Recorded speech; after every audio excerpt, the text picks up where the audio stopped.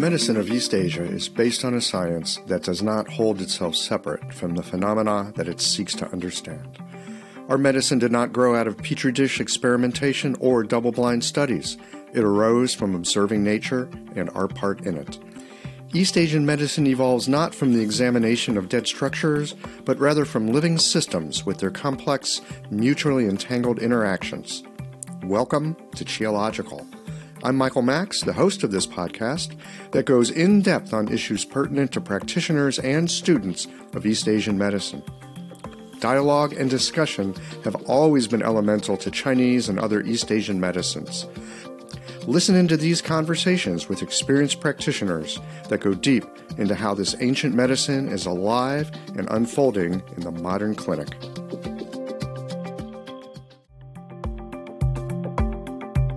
Hello, and welcome back to Qiological. I'm delighted today to be sitting down with my friend Laura Christensen. Laura is one of those unusual kind of practitioners who drinks from a number of different wells, and more importantly, has a way of tying seemingly stray threads together. She pulls from the work of Kiku Matsumoto, the work of Master Dong, and the subtle sensing and palpation as taught by the engaging vitality folks, Chip Chase, Marguerite Dinkins, and Dan Bensky. Today, we are sitting down for a discussion about something many of us acupuncturists see on a regular basis. In fact, it's one of the biggest pains in the butt that comes into our clinic. That's right. Today, the topic is sciatica. These Qiological conversations come to you through the generous support of our sponsors and members. All the sponsors here provide helpful products or services that you'll find beneficial in your clinical work. Need to fill up the appointments created by late cancellations? Jane can help with that problem. Mayway Herbs is celebrating the 55th year of their family business. You're invited to make use of their vast library of resources. Concerned about the health of Mother Earth? AccuFast Needles is doing something about that. You can too. And later in the show, listen for a special offer from Andrew Sturman on diet as medicine, and the folks at Blue Poppy share some thoughts on the safety of herbal medicine. Do be sure to visit the sponsors page on the Qiological website to take advantage of all the special offers our terrific sponsors have for listeners of the podcast. Hi folks, I'm Yvonne Lau, president of Mayway Herbs. Our family business turns 55 this year, and we wouldn't have gotten this far without the love and support of our community. We're truly grateful and promise you that we'll continue to work hard to support you and your practice. Please visit Mayway.com to find the perfect plum flower brand formula or formulate your own in our dispensary. Our site also has lots of articles, videos, and herbal recipes for you to explore whenever you need a break. And tune into our podcast, Chinese Medicine Matters, for insightful discussions on all things TCM. Learn about treatment strategies and powerful herbal remedies, and enjoy bits of Chinese culture. This month, we're focusing on the treatment of various skin concerns like itchy skin and stubborn acne. And if you're a practitioner, get a discount on our skin health formulas this month too. Just visit Mayway.com. This season and every season, trust Mayway for your health and wellness needs. And as always, thanks for supporting real Chinese medicine. Change is never easy. This is evidenced by the fact that the scales weighing the number of people on the green side of change versus the number of people on the old, hard on the planet ways of doing things are still way out of balance. Our planet is suffering, but our profession has an easier way to shift the scales. The founders of AccuFast Earth-Friendly Needles started with a great needle and then created our industry's first eco-friendly packaging and reusable accessories. They also give back to nature by planting trees. I encourage you to challenge yourself to make the change. Ride the wave of spring yang qi and make the switch by joining me and the multitude of colleagues who made the change. Now you can celebrate Earth Month in April with pride, knowing that you are helping us to tip the scales of planetary health towards a greener, healthier, and healing planet. Visit www.accufastneedles.com to get on board. You've probably already heard me here on the podcast share about Jane, my favorite all-in-one practice management software that helps you to run your practice online and manage no-shows. The team at Jane understands that life happens, and sometimes that means your patients are unable to make their scheduled appointment. If that's the case, a quick and easy way to fill those unexpected gaps in your day is by utilizing Jane's time-saving waitlist management features. You can take advantage of automated SMS text or email notifications to notify eligible waitlisted patients that there's an opening so they can easily scoop up an available time. If you know you're ready to sign up, you can mention the show or use the code QIOLOGICAL for a 1-month grace period on your new Jane account. Visit jane.app to get started today. Laura, welcome to QIOLOGICAL. Hi, my sciatica is perking up. Your sciatica is perking up. How perfect is that? Yeah. So, a while back, you and I were talking, I think it was, between one of the classes or something that we were taking together. And somehow the discussion came to sciatica. And you said something to the effect of some godly unlarge number of people that you see, like a quarter of your patients or something, are dealing with sciatica. I think a half. A half. And I thought, well, I see a fair amount of sciatica in my practice here. But that's a lot of sciatica. And I was thinking, wow, you're the person to get onto the show here to talk about that. Half the people, is it just that you're a specialist in this and everybody knows if you got a pain in the butt, go see Laura? Or is it something about the place where you live, the kinds of people you see? Why do you think you see so much sciatica?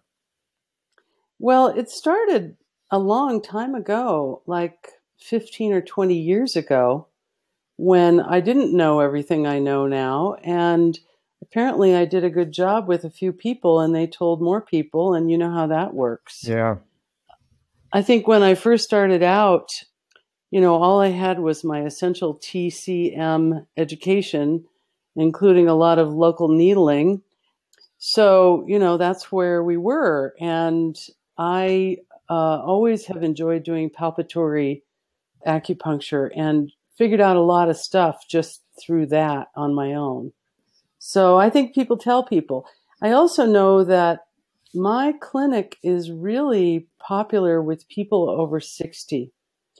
And I've had other acupuncturists say, really? Because apparently other people's clinic are not populated by that group. And again, I think I just got started with people in the later stages of life and they tell each other. I also think they have more health problems and more money to spend on health problems, so they tend to be around. And a fair number of my clients are the kind of people who have never been to a doctor in their lives or who just don't trust Western medicine at all. And many of them are farming people, and they really believe in natural healing methods. So I think as people age, they just have more lumbar spinal pathology and lots more chronic musculoskeletal distortions from work and age. And so they have sciatica. That's how we got here. Well, where is it that you practice that you're seeing so many farmer type people? I'm in Iowa City, Iowa, which ironically is a university town of about 85,000 people. And there are only about 40 acupuncturists in the state, and 10 of them are in Iowa City. And I got the farming bunch of the clients. Okay.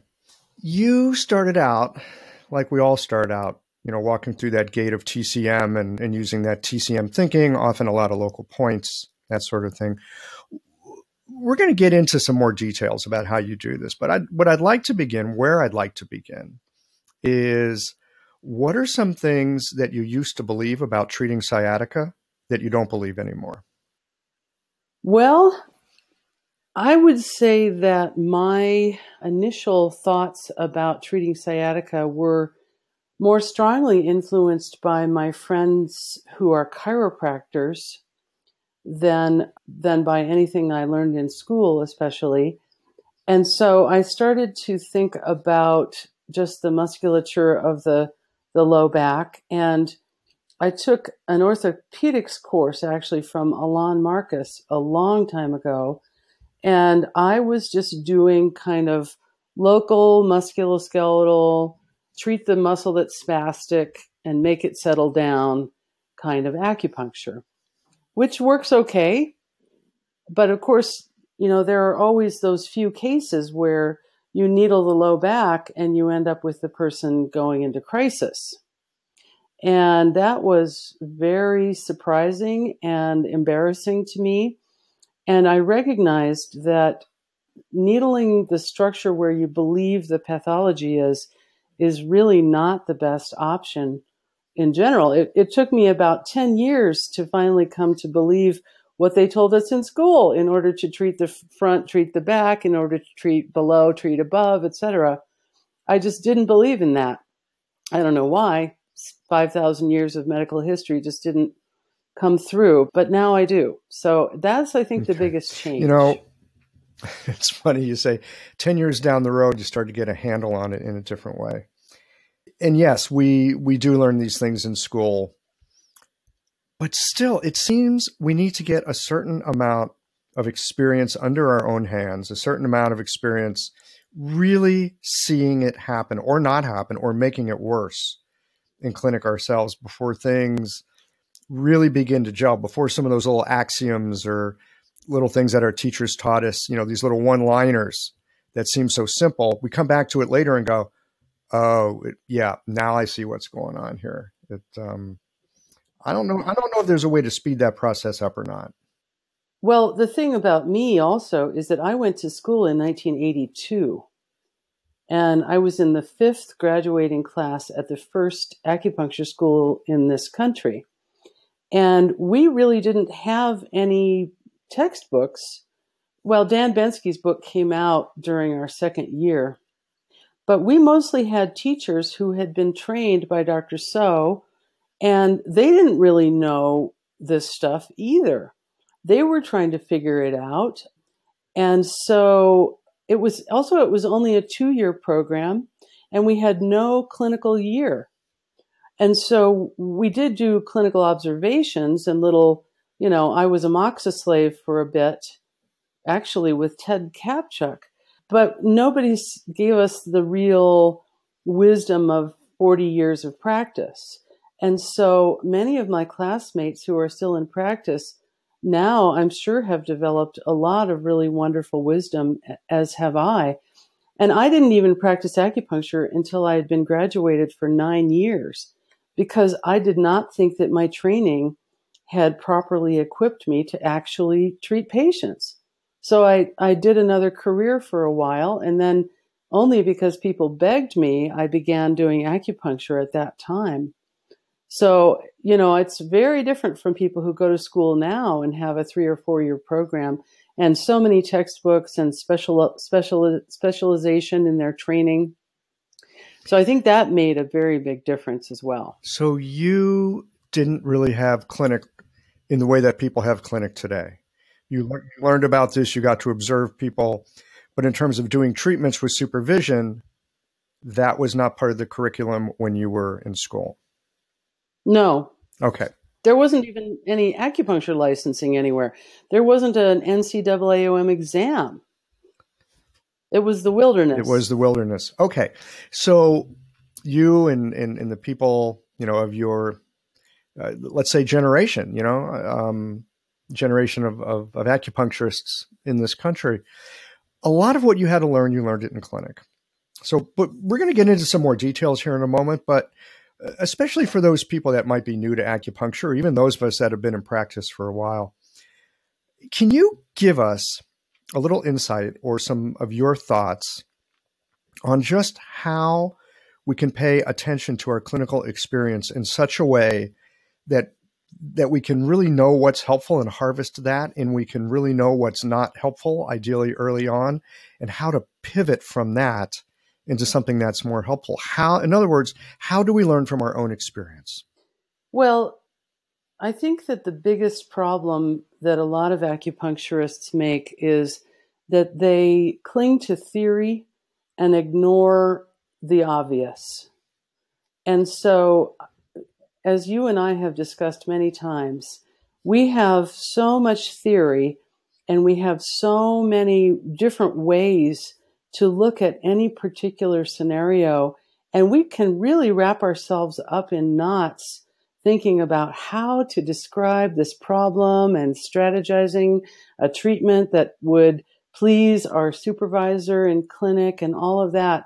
But what we tend to not pay attention to is our palpatory findings and sometimes even the report of the patient. Sometimes we don't do a good job of interviewing patients. And so I think it's easy for us to get stuck in theory and not stay in touch with the present. And so I think another little confusion is that to treat problems that are musculoskeletal, one really must be doing meridian-based acupuncture. And we need to kind of set aside the whole liver deficient blood kind of TCM idea, because it's not necessarily going to lead us to the best treatment outcome for those cases.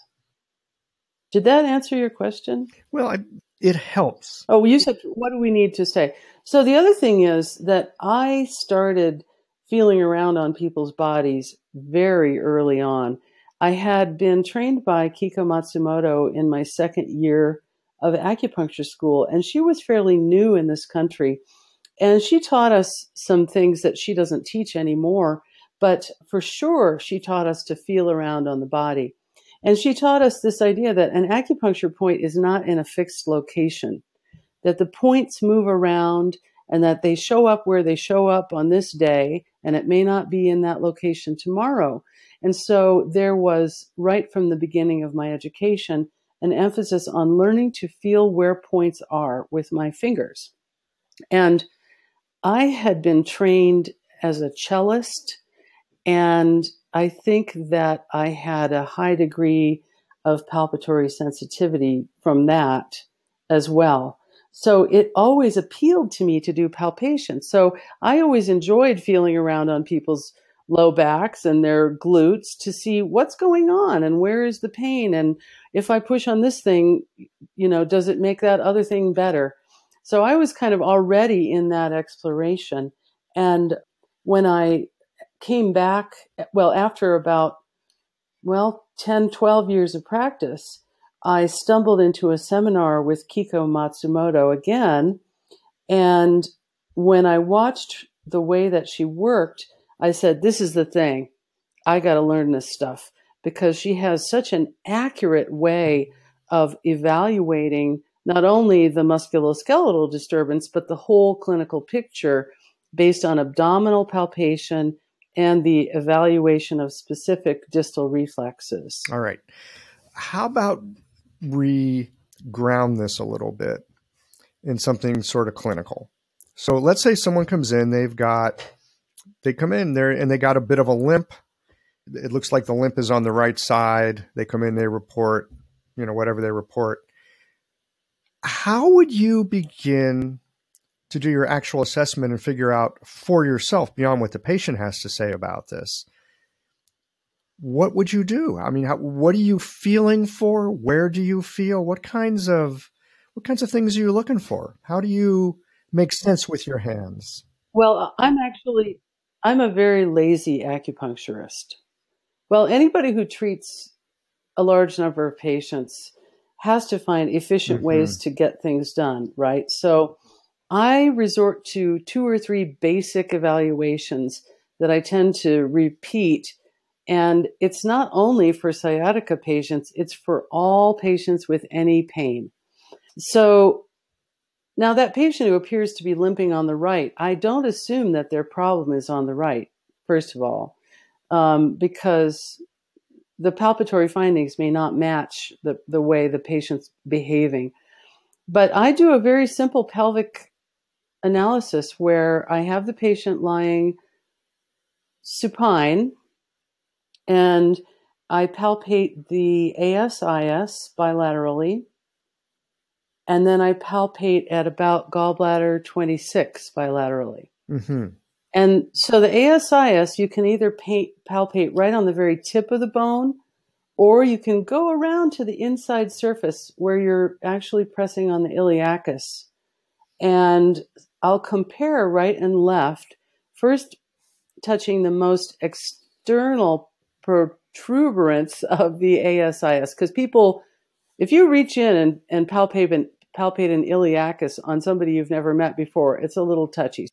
Yeah, that gets a little intimate, Yeah, doesn't it? so I'll say, Yeah. I'm going to just test your pelvis here. And first I test the very tip of the ASIS and then compare right and left. And then I say to the patient, now I'm going to move to the inside and I just palpate on the inside surface of that ASIS.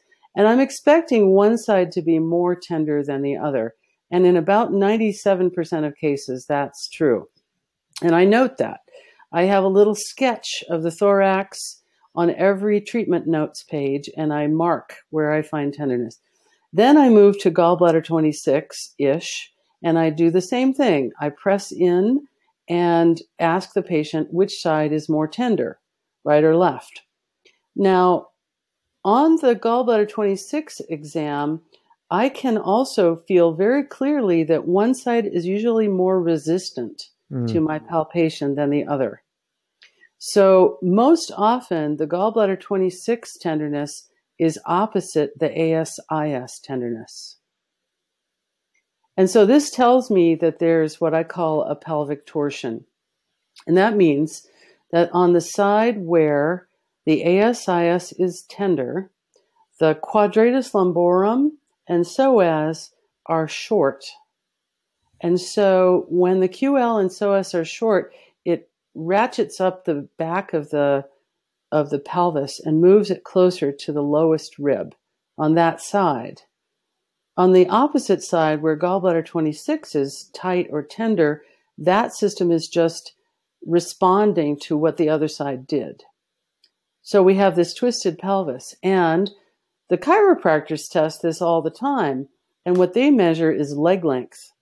So they have the patient usually lying prone, and they will look at which heel is more extended than the other. Mm-hmm. And the more extended leg would be on the side where the QL is short for an anatomical reason that I can't at the moment explain. So that's my first test on everybody, even if it's carpal tunnel syndrome, migraine, neck pain, ankle sprain, it doesn't matter, because if the pelvis is in this distorted presentation, we do not have a good flow of meridians from the feet to the head and the hands. And this is all about the daimai.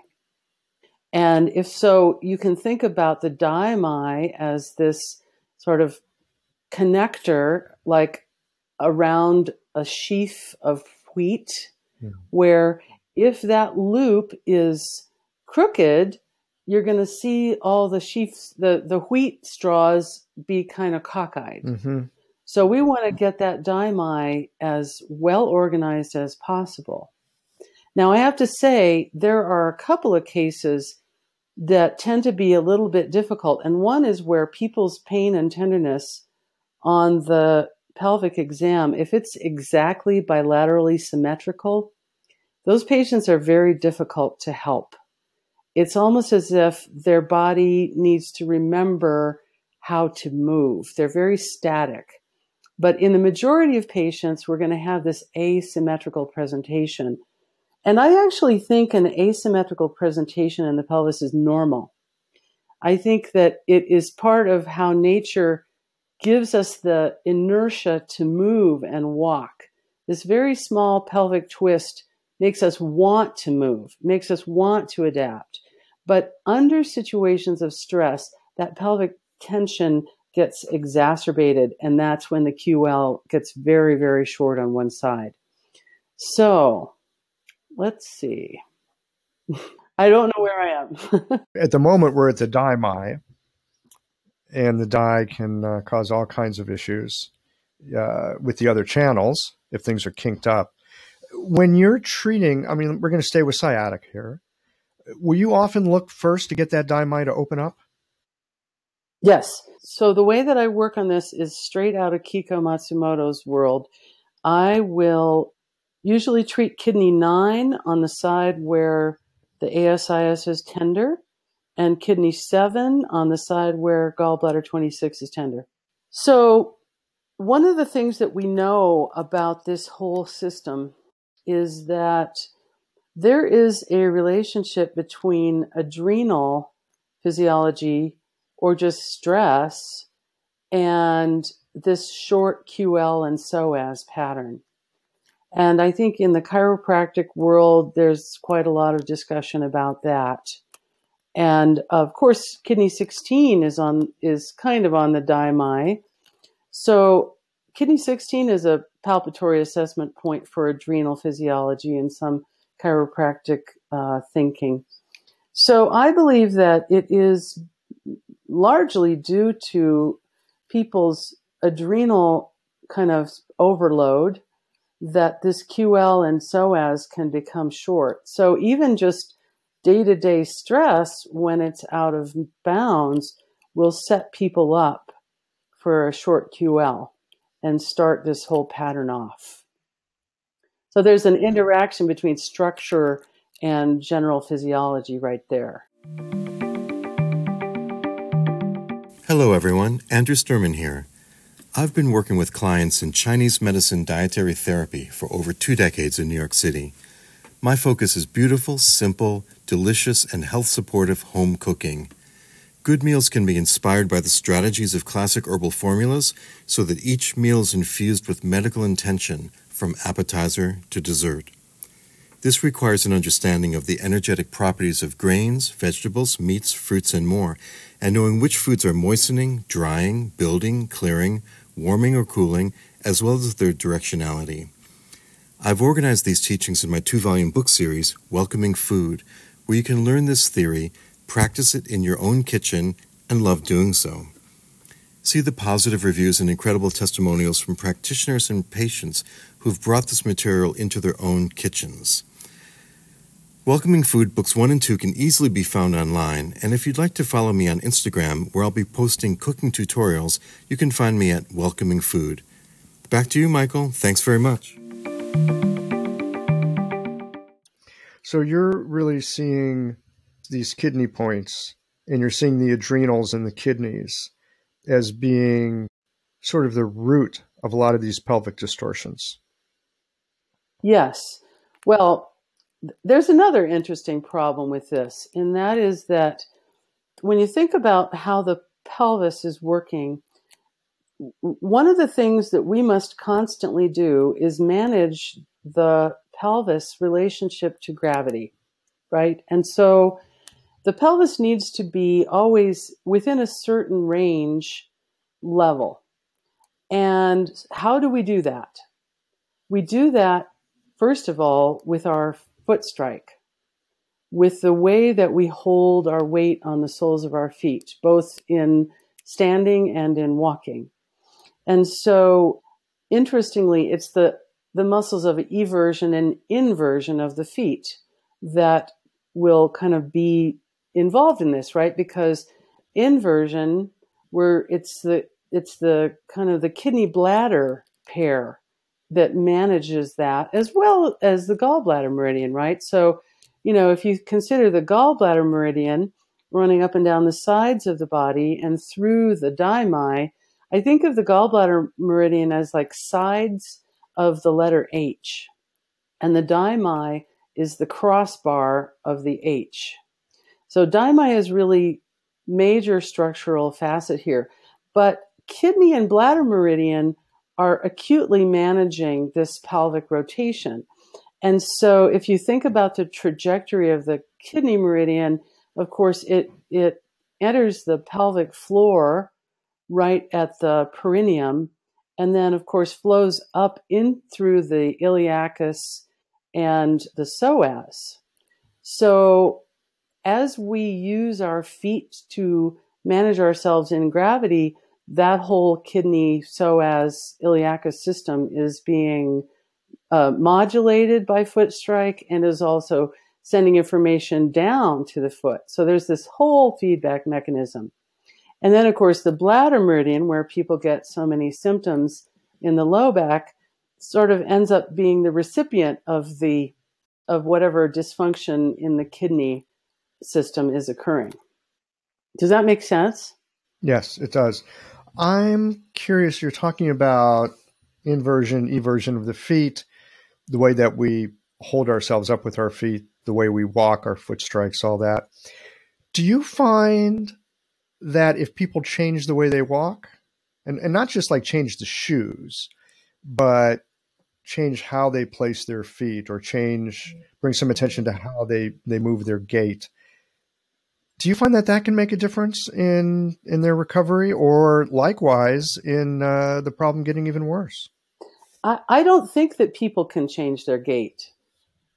I think that the gait is so automatic and so sort of programmed. You know, the cerebellum is involved with this, and the proprioceptors all over the body, particularly at the junction between the atlas, the C1, and the occiput, sort of the top end of this system.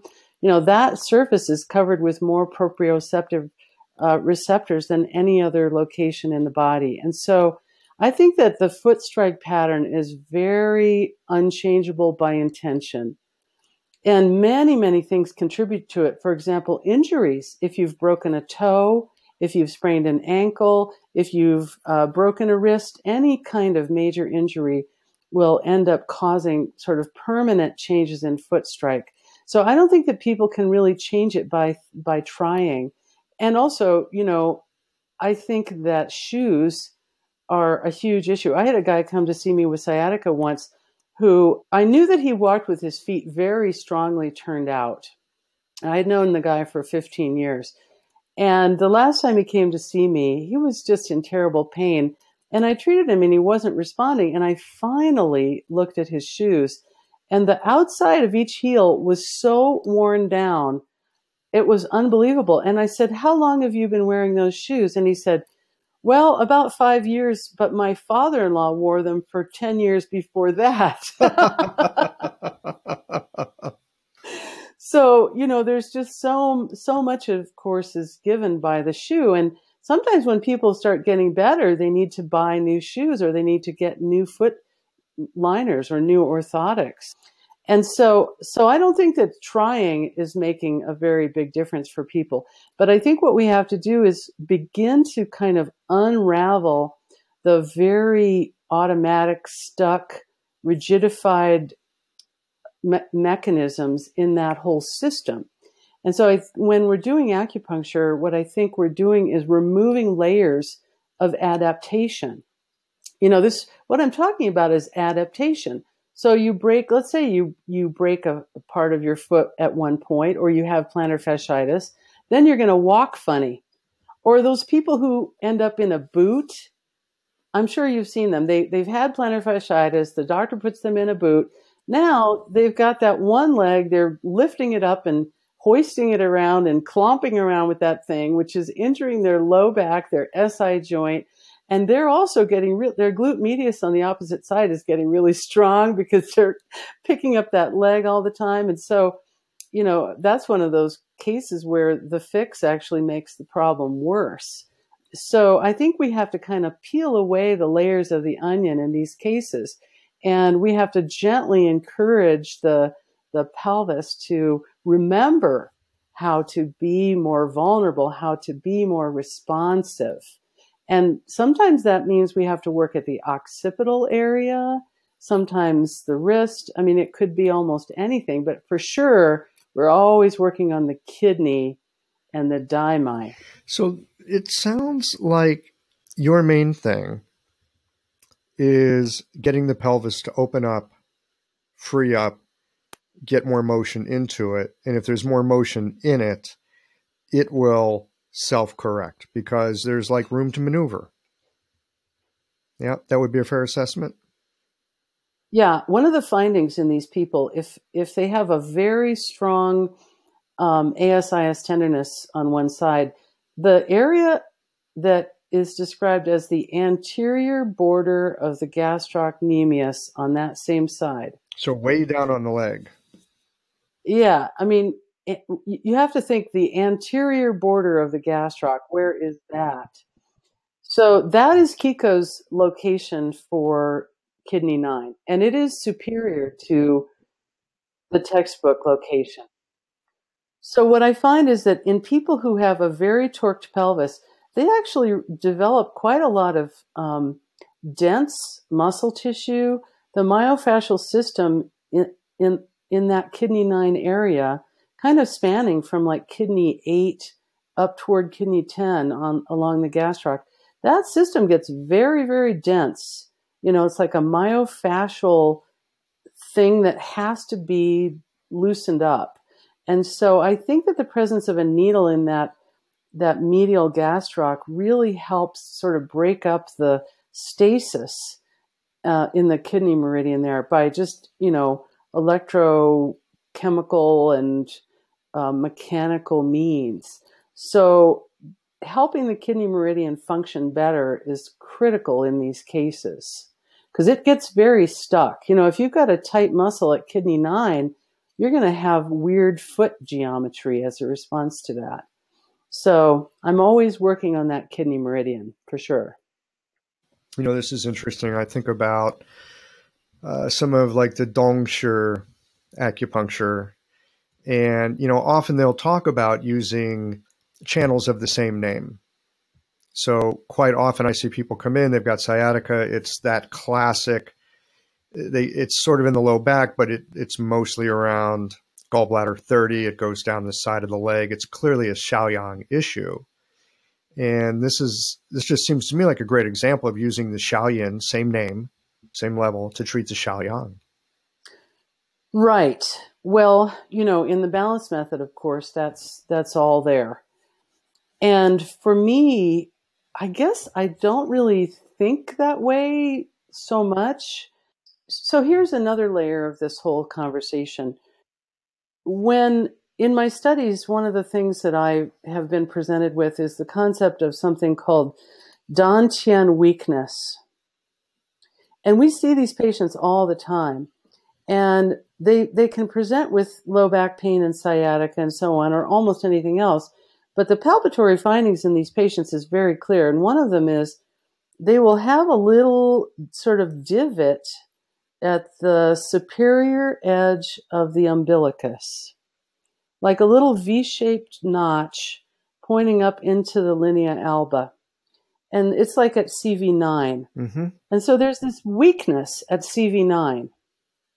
And that same patient often will have a either slight or profound weakness at CV4. And not often as much at CV6, but CV4 can be very either flaccid or just sort of sunken in. And so if you have this patient with this Dantian weak, the thought in my mind is that the vessel that is the pelvis, that is the Dantian, is not strong enough to contain the energy that is the kidney, Dantian Ming Men energy. And what I also have learned is that the body will do anything to protect Dantian Ming Men, right? Like this whole system that I'm talking about, kidney, we're talking about that L2 level of the spine, which is the source of everything. And so all of these weird pelvic shifts and foot strike patterns and everything else is the way that the body has adapted to attempt to protect L2. And so the system will give up a lot to try to protect L2. So we want that L2 segment to be very strong and also able to give, to sort of be flexible. So we have to be both strong and flexible. So, the posterior of the system, of this vessel, L2, and the anterior of the system, like CV4, that whole center is kind of an axis from front to back around which the pelvis is organizing itself. Is this something that, like in traditional TCM terms, you would call it kidney deficiency? Or do you see classic signs of kidney deficiency? Yeah, this is all kidney deficiency. And so when I do lumbar pathology treatments, I'm not just going to treat kidney 9, kidney 7 on the opposite side. I almost always use kidney 16 also and kidney 27. So that I'm really supporting that whole system, which also is Chongmai, by the way. So I think about the relationship of Chongmai and Daimai also here. Like Chongmai is this core that is so related to Mingmen, and then Daimai is sort of the hula hoop or the it's like a gyroscope. It's the Daimai is creating balance within which the Chongmai and Mingmen system can be contained. Yeah. Well, when I think of the Chongmai, I mean, it's really the centralist of the central vessels. Yes, because it's anterior to the spine. And if you think about, we learned in our Engaging Vitality course that these retroperitoneal structures, that's where I think of the Chongmai being. Psoas is like Chongmai in my mind. And then QL is more like bladder meridian because it's posterior.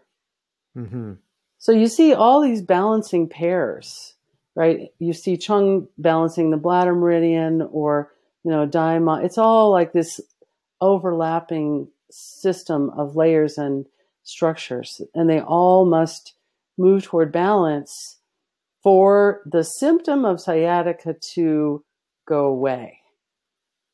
So if all we're doing is saying, I'm going to do meridian-based acupuncture, and the pain is on the gallbladder meridian, so I'm going to do gallbladder, if I were Dunk style or, Dunk style purist, I'd be doing like gallbladder 40, 41, 42, and so that's my Daimai. On the opposite side, I do my kidney points.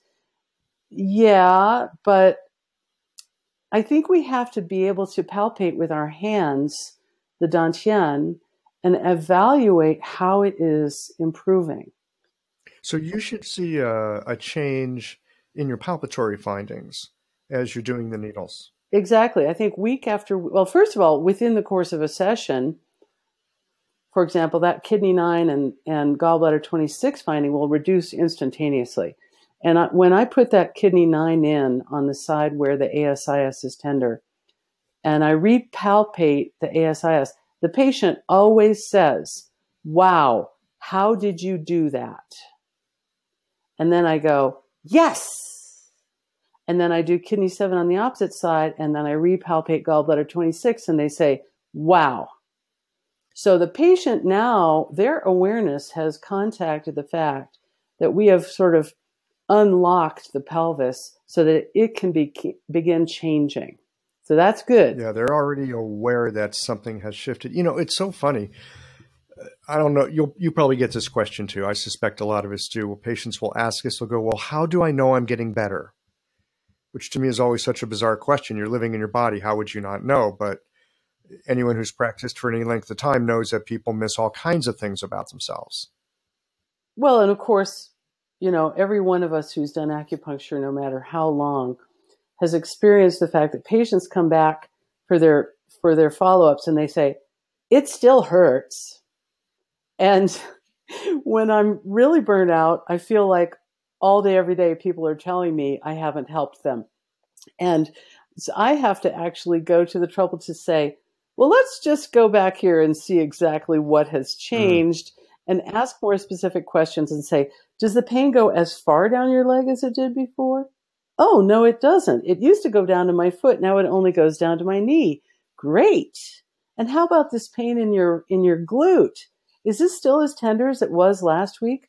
Oh, no, actually, it's moved. So I think we have to show the patient that they're better because as we all know, even in our own bodies, it's easier to pay attention to what still hurts than to notice what's not hurting anymore. It's really hard to pay attention to something that's not present. Yeah. Yeah. So the other thing is that when I do the Dantian weakness treatment, I usually use points on the side of the pelvis, like gallbladder 29 and some other things. And then when I go back and repalpate the abdomen, people will often say, oh, that CV9 point doesn't seem as weak as it was before, or that CV4 point feels not as loose as it was before.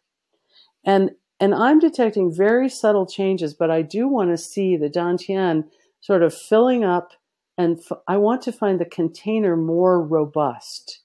Otherwise, I don't think they can hold the treatment as well. Mm-hmm. So the more years I do abdominal evaluation, the more I can sense things. And oftentimes I can sense things that patients can't feel. So you probably have patients say this as well, right? Something really hurts and they say, all right, doc, load me up with needles, make this thing go away. We both know that overtreatment is not helpful. In fact, it can be, as big a problem as not doing enough treatment, maybe more so. Do you find when you get this weak Dantian pattern that you want to go easier on a patient in terms of needles? You want to be more careful? You want to be more cautious about the amount of stimulation you give them? Well, that's a very interesting subject because I always study at two ends of a continuum. I always study extremes. And so one of my teachers right now would say, no, you can do 5 needles or 6 or 8 needles in each extremity. Don't worry about it. That's one extreme. And the other extreme, this is Dong style. A lot of Dong style teachers say, do overlaps. So, you're going to address the problem with 4 or 5 needles in each limb, always targeting that same mirror of the problem. Those Dong style teachers might say, oh, no, you're not going to waste your client. But then our teachers in the engaging vitality world would say, you never want to use more than 3 needles in a treatment. Two basic misconceptions stand in the way of people feeling comfortable using Chinese herbal medicine, even as they are feeling more positive about acupuncture. They are concerned about safety as herbal medicine is an unregulated industry and feel herbs are not effective to treat most conditions. Blue Poppy is committed to meeting all FDA safety regulations. All of their herbal products contain minimal or no filler to maximize potency and efficiency. Their granules are carefully manufactured in GMP-certified facilities, and every batch is tested multiple times for pesticides, heavy metals, and microbial content at the manufacturer and by SGS Laboratory, a Swiss certification and inspection company. For over 20 years, Blue Poppy has made quality and safety manufacturing standards their biggest priority, resulting in exceptionally effective herbal formulas. Their years of experience provide you with the best possible herbs so your patients have the best possible outcomes. With free shipping and free drop ship service on orders over $50, Blue Poppy should be your favorite place to shop for herbs. Use the code CHI2024 to receive 10% off Blue Poppy products on your next order. Well, I don't know. Would they say never use more than 3, or would they say use just the right amount? Well, they might say use just the right amount, but I know if they saw the treatments I do, they would shake their heads.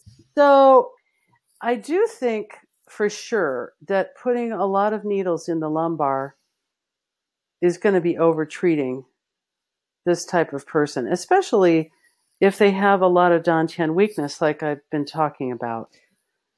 And so when I do treat the lumbar in these patients, I tend to use I use a tonifying points like gallbladder 25, and I use bladder 52 a lot on the side where the short quadratus lumborum is. And that's kind of a little bit of a throwback to some of Matt Callison's work. He puts a long needle, 75 millimeter needle in the QL, starting from gallbladder 25 and needling transversely through the QL towards L2. I used to do that a lot, and I really don't anymore. Now I just use a short needle, a 30 millimeter. And so I tend to do kind of two tonifying points on the side where the QL is tight. And then on the opposite side, which is usually the symptomatic side, not always, I use a series of needles just along the sacral border where the glutes attach into the sacrum. And those needles are very shallow, and they're transverse, and they needle towards the feet. They kind of go down. So I just do a row of needles. Right, they go down in a little diagonal row, and usually I start at the tip of the sacrum and work my way up toward the PSIS. And so those needles tend to release the glute and the piriformis a bit.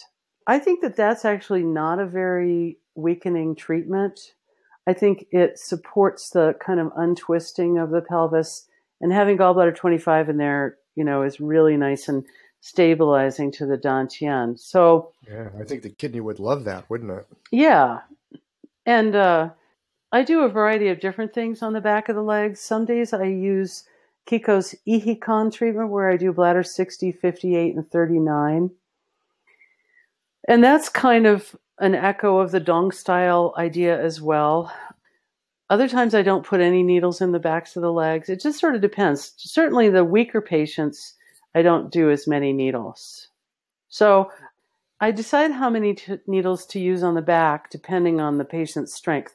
Oh, by the way, I always treat front and back on 95% of my patients, especially with this type of problem. Of course, the other great one for any lumbar pathology is state waters. That's the governing vessel. I can never remember the numbers, 15 and 16 on the occipital protuberance north of the little tip.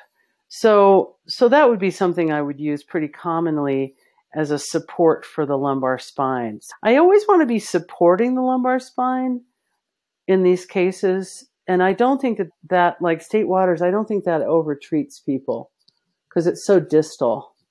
Do you see distal points as being more moving or less moving? Well, I think some are really moving and some are more tonifying. So I don't know. I don't have a static idea about that. Because I've often heard the idea that the more distal you go, it's like using a lever. It's like the longer the lever is, the more oomph that you can get out of it. Well, so, of course, when we were in school, we learned that the more distal points are more cooling, right? Mm-hmm. So in that way, you might think they're stronger. But like in some of the Dong style thinking, you would palpate for tenderness on a distal meridian, like bladder meridian, for example. So you're going to palpate along the bladder meridian, bladder 65, 64, 63, 62, 61, 60, maybe 59. And you're going to choose the most tender point because that's sort of the live point. Is that a strongly moving point or not? I think of it more as a reflex that's active, just like when we palpate for tenderness in the ear. Mm-hmm. For sure, if I palpate a meridian and it feels dense and like there's not a lot of movement in the tissue, like I palpate kidney meridian a lot, I palpate gallbladder, I palpate triple burner a lot. And so if I find density in a myofascial zone, that to me is tissue that is not allowing qi to move well. So I'm thinking more in a mechanical sense there of disrupting stagnation by needling. So would you needle into those dense areas or would? Yes. As opposed to like needling somewhere else to try to get it to open, then go back and check and see how it feels. You just go right into that density. I don't think that needling along the meridian in another location usually loosens those up very much. I mean, maybe it's just not how I work. But yeah, I mean, part of me is still a good old orthopedic, sort of trigger point acupuncturist. Yeah, I'm blending. Now, there's certain points that have a tonifying property that really need to be respected, right? So I would never do aggressive needling on kidney 3, for example, because that's, first of all, patients have that electric sensation that they hate. But I never want to dissipate energy in a point that already feels soft and yielding. So kidney 3 never gets, in my book, strong acupuncture. Let's see what other points are like that. Liver 3, again, I'm not going to dissipate that energy because that needs to be respected. So especially yin meridian points, I think of them more as supportive, and yang meridian points, I think that they do tend to get kind of tied up in knots. Remember that principle that weaknesses in the yin meridians give way to excesses in the yang meridians. So I would tend to more dissipate excess in a yang meridian. So I'm going to palpate for density on the gallbladder and the bladder meridian. So I'd be, treating the bladder meridian in the calf. Sometimes if it's really dense, I'll needle along that and try to make it softer. And I get instantaneous results. Gallbladder meridian as well, especially in people that have like a really tight peroneus. We're going to find some density there that if we can loosen it up, it's going to make that letter H have a lot more ability to bend sideways. I call this the hula hoop system. So when patients say, "What are you doing?" I say, "Oh, we're fixing your hula hoop control system." Love it. So that the daimai and the gallbladder meridian, that's our hula hoop control system, with the kidney meridian on the inside. Yeah. And so, we want to be able to move that hula hoop in every different range and control it. And you want to have a strong center to it as well. Right. And see, that's why people get piriformis syndrome. It's so obvious if you think about it that way. And, more than half of our patients complaining of sciatic neuralgia have a compression of the piriformis and glute medius on the sciatic nerve. They may not, or they may have pathology north of that, but just ignoring the lumbar pathology. Gallbladder 30 and 29 become tight as the system is trying to stabilize itself in the face of weakness. So you tonify that weakness, and the system can relax a little. Right. So as we strengthen the dantian, as we strengthen the vessel, the container that the pelvis is, and we free up the kidney meridian a little bit, improve the flow in the kidney meridian, then the gallbladder 29-30 complex can settle down. It doesn't have to be called in to stabilize the system. It's already working overtime. Yeah. Now, there's a whole nother level of problems that I haven't talked about yet, which is, lumbar pathology. And somebody said everybody over the age of 50 has arthritis. Okay. So, and probably everybody over the age of 50 has some amount of degeneration of intervertebral discs in the lumbar spine. And those of us who spend our day standing at acupuncture tables are right there among them. So when the patient comes in with their MRI interpretation, I'm very interested to see what the radiologist said. Am I dealing with lateral foraminal stenosis? Am I dealing with facet arthropathy? Am I dealing with central canal stenosis? And do I have disc herniations? So in my experience, disc herniations, they normally will get better on their own if they're treated conservatively. And I think this is the opinion in the chiropractic community. But central canal stenosis is a condition that just gets worse. It's a rigidification of the connective tissue that wraps the cauda equina in the lumbar spine. And it narrows and squeezes those nerves before they even get outside the center of the spine. So that's a pretty hard pathology to have in the mix. But lateral foraminal stenosis, where the disc has degenerated to the point where that opening between the upper and lower vertebrae is closing down, now that little hole getting smaller and smaller and also being filled with osteophytes and inflammation, that nerve root irritation is very provocative to the body. I mean, not only is it just an irritation of the nerve, but the lumbar spine and the musculature there is going to go into a guarding pattern to try to protect that. And then the worst pathology, perhaps, is the facet joint arthropathy, which will project pain to the surface right over the top of it. And that pain is going to show up and rigidification in the erector spinae. So those sciatic nerve roots coming out from the lumbar spine can be getting irritated by an awful lot of bony pathology and then muscular tension where the lumbar paraspinals are just rigidifying the system to try to protect it. So the lumbar spine is just going to go into a more rigidified state to try to keep anything bad from happening. And, that's nature's way of working. So, how much can we change that in those patients is a big question of mine. Well, it raises the question for me too. If you have an area of the body, you were talking about the lateral nerve roots coming out, and if there's some problems there and the body rigidifies around it to try to stabilize it and protect it, loosening that area up, our attempt to loosen it, would that actually be helpful? That might actually make it worse in some ways, or open them up to deeper injuries. That's exactly right. And that's why for those patients with really severe pathology in the lumbar spine bones, when you do strong local needling, you really risk exacerbating that. And I was taught by one teacher who had me use a 30 gauge 75 millimeter Sirin or 60 millimeter Sirin at the Huatou points, needling all the way down to touch the transverse process.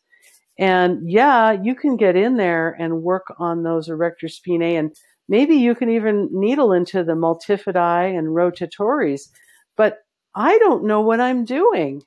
If I mechanically disrupt trigger points in the erector spinae, am I making that lumbar more unguarded in a way that's going to increase pathology? I don't know. And I've had 2 or 3 cases where after that kind of aggressive needling, people got much more unstable.